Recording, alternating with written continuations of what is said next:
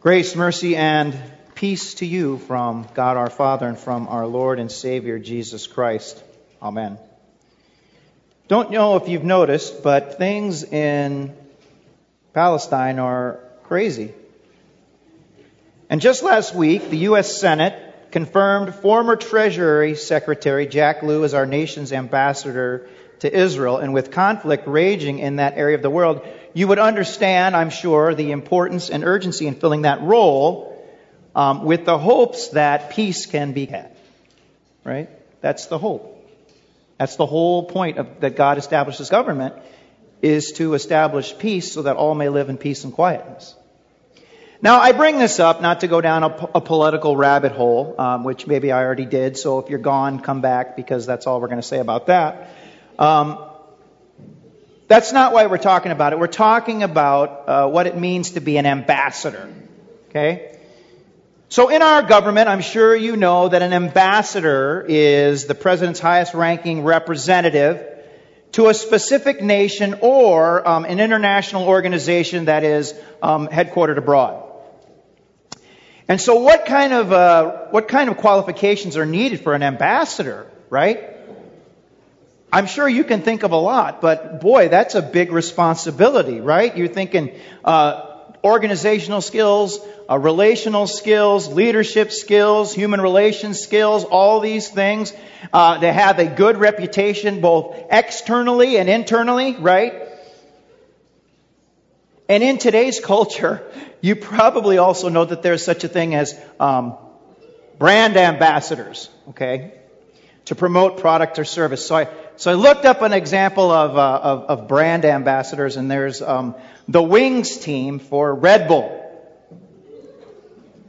And they say, they do extreme lifestyles and they drink Red Bull while they're doing these things. And the only pictures I could find online was women in short shorts going out and handing out Red Bull. That's what I found. But anyway, so what is a brand ambassador? Well, according to modern marketing, should be a celebrity, popular public figure, or social media influencer, because they, see, can bring attention and notoriety to a company and its product. And then it says, while reflecting that company and product's values. Yeah. So there's different ways to understand ambassador, I suppose, but in today's reading from Paul's second letter to the church in Corinth, the apostle calls himself, really he's calling himself the royal we, but he's really calling himself an ambassador for Christ. And why is he calling himself that? Because an ambassador really needs to be all about the one who sends that person to do and speak on their behalf, right? That is the commonality.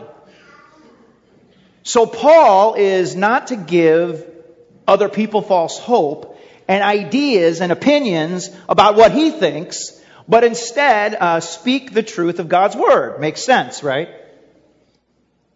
And he's not to talk about himself and brag about himself, but he's supposed to talk about and proclaim what Christ has done, because that's the gospel. That's the power of salvation for all who believe. And through the power of the gospel, God is planting many churches, including the church at Corinth, with Paul as an ambassador of sorts, right? The apostolic ministry. He's one who is sent. But the thing is Paul is not just staying at Corinth, right? He's moving around. And so you have other people who come in and basically say, hey, these ideas that Paul's giving you, they're crazy, they're nuts. He's crazy, he's nuts. So they're trying to undo everything that Paul had done and lead members of the congregation away from the gospel in Christ, right? Sins forgiven in Christ alone. Christ suffered, died, rose again for the forgiveness. They're trying to undo all of that. And what they relied on, to me, sounds a lot more like brand marketing, right? Slick presentations, very concerned with outward appearances, superfluous things, right? To get so that they can get in there and influence others. Unlike earthly ambassadors, whether it's for a government or whether it's for a product or a company, Paul isn't selling himself, really.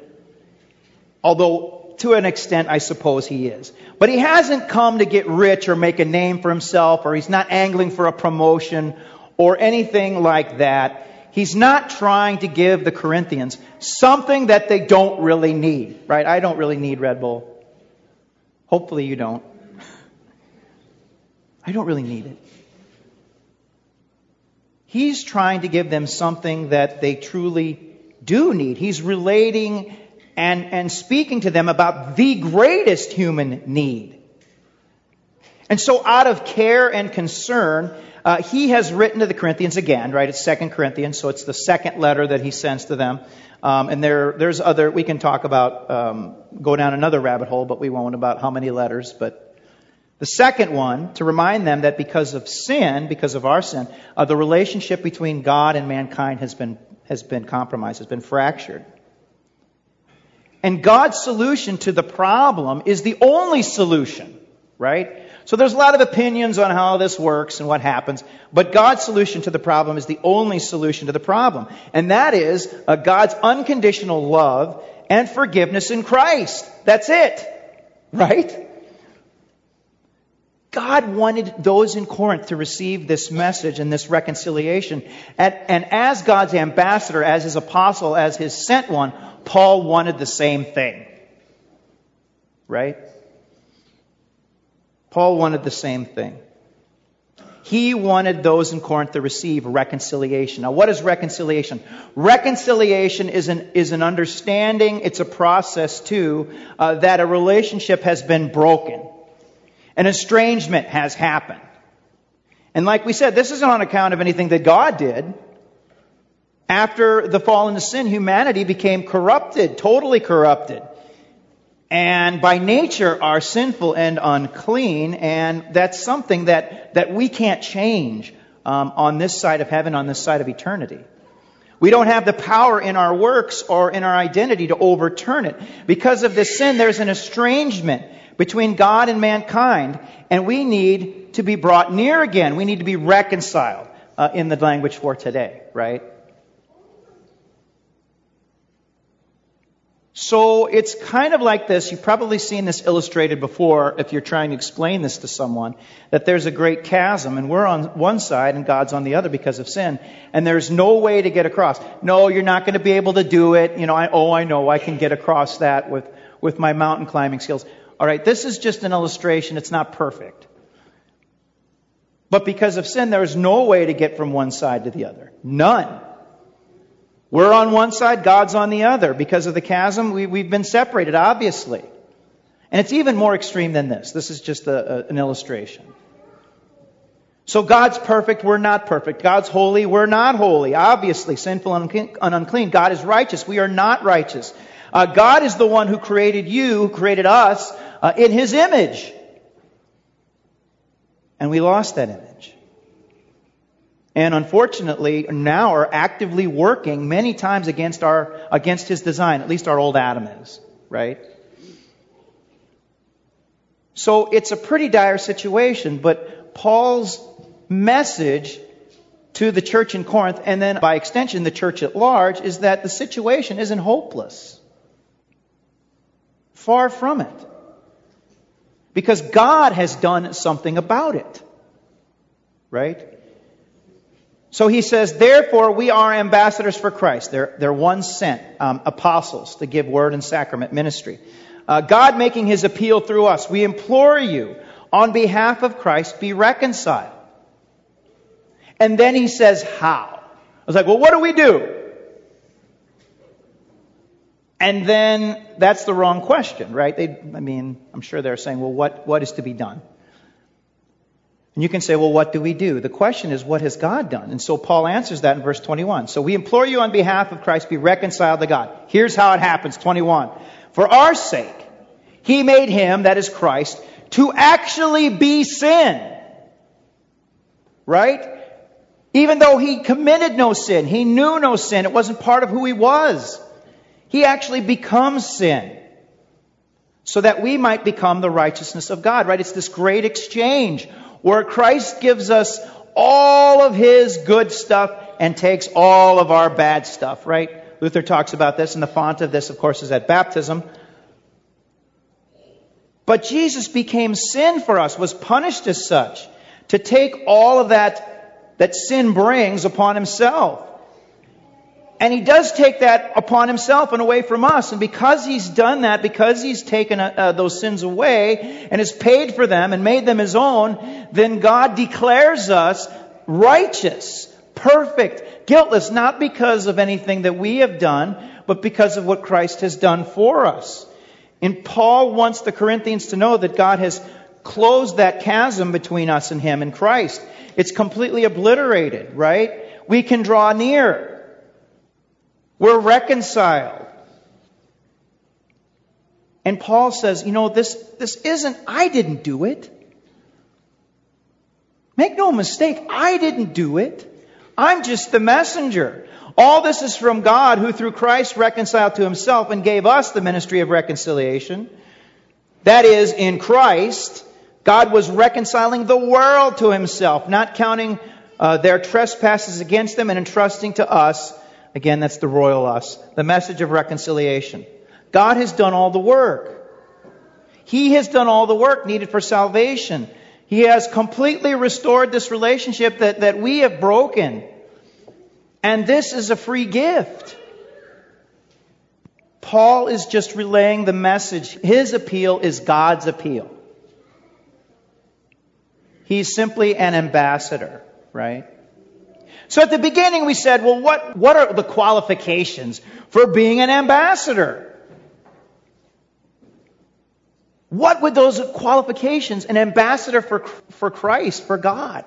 Holy cow. I mean, the qualifications for that surely are something higher than for the government or for Red Bull. Can you imagine that, the being an ambassador for Christ? And Paul had some really impressive things on his resume. He did. But there's some red flags there. Blasphemer, prosecutor, insolent opponent. And guys, this isn't an outside assessment. This is Paul's own assessment. This is his words. But it wasn't his qualifications that merited the Lord's call. God's love for him changed everything, right? He was formerly these things, and then he became a supporter through what God did, through his conversion. So Paul puts it this way to his letter to Timothy. Here's what he says: the grace of our Lord overflowed for me. I'm sure you can relate. The grace of our Lord overflowed for me. I hope you can relate. With the faith and love that are in Christ Jesus. This is a trustworthy saying and deserving of full acceptance. That Christ Jesus came into the world to save sinners, of whom I am the worst or the foremost, right? Boy, it doesn't sound like a very good qualification for an ambassador for Christ. At least by the world's standards, right? But here's what he says. I received mercy. I received mercy for this reason, that in me, as the foremost, Jesus Christ might display His perfect patience as an example to those who are to believe in Him for eternal life. Now you're not going to be called as Paul did. All right? Your vocation isn't going to be the same. But you received mercy for that same reason that Paul did, see? Did you ever think about that? Yes, of course that your sins might be forgiven. Of course that your sins might be forgiven. But you received mercy for that same reason, that Jesus Christ might display His perfect patience as an example to those who were to believe in Him for eternal life. There's people that you know, that I don't know, that you have a relationship with, that is unique to you, that needs to hear the gospel. Every single person. That Jesus Christ might display His perfect patience as an example to those who were to believe in Him for eternal life. Right? I mean, my path to pastor took a couple of detours, and I dragged my feet on it. And my pastor said, well, what's the problem? What's wrong? What are you doing? And I said, I'm just not qualified. Right? I'm not good enough. And his response was, no one is good enough. We are all sinners and heirs of grace. And it was like, boom, right? Then it went off, right? The light bulb went off. God has qualified you to speak of mercy. He has qualified you to speak of saving grace. He's qualified you for those things, to talk about patience, His love for you in Christ. Why? Because you've received those things fully and freely from God Himself. God has made you a faithful participant in His mission because you are part of that mission yourself.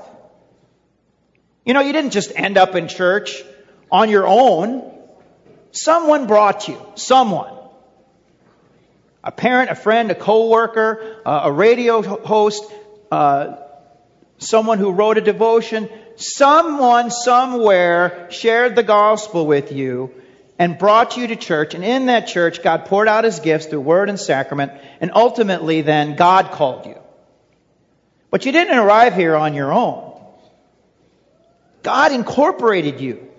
He incorporated you into His work of reconciliation by your baptism and continued His work through word and sacrament, strengthening you in what we call the means of grace, word and sacrament, baptism, Lord's Supper, the Word. He has given you faith in Christ's death and resurrection, and that the chains of death and sin on you are broken. The resurrection of Jesus from the dead gives promise to anyone who is in Christ, right? So this is the thing. Even though we're sinners, God sees us in Christ's righteousness. He has declared us righteous. He has given us that. He has imparted it to us. He forgives and restores each one of us for the purpose of our salvation, yes, but also to love neighbor. And so the resurrection of Christ from the dead gives promise to anyone who is in Christ. The best way to love your neighbor is to tell them about Jesus. We've said this before. Because everyone who has faith in Jesus has eternal life. And everyone who has faith in Jesus has a new life. And these are not just gifts for you. This is the problem. See, we have to get past the idea that the church is about me and Jesus and that's it.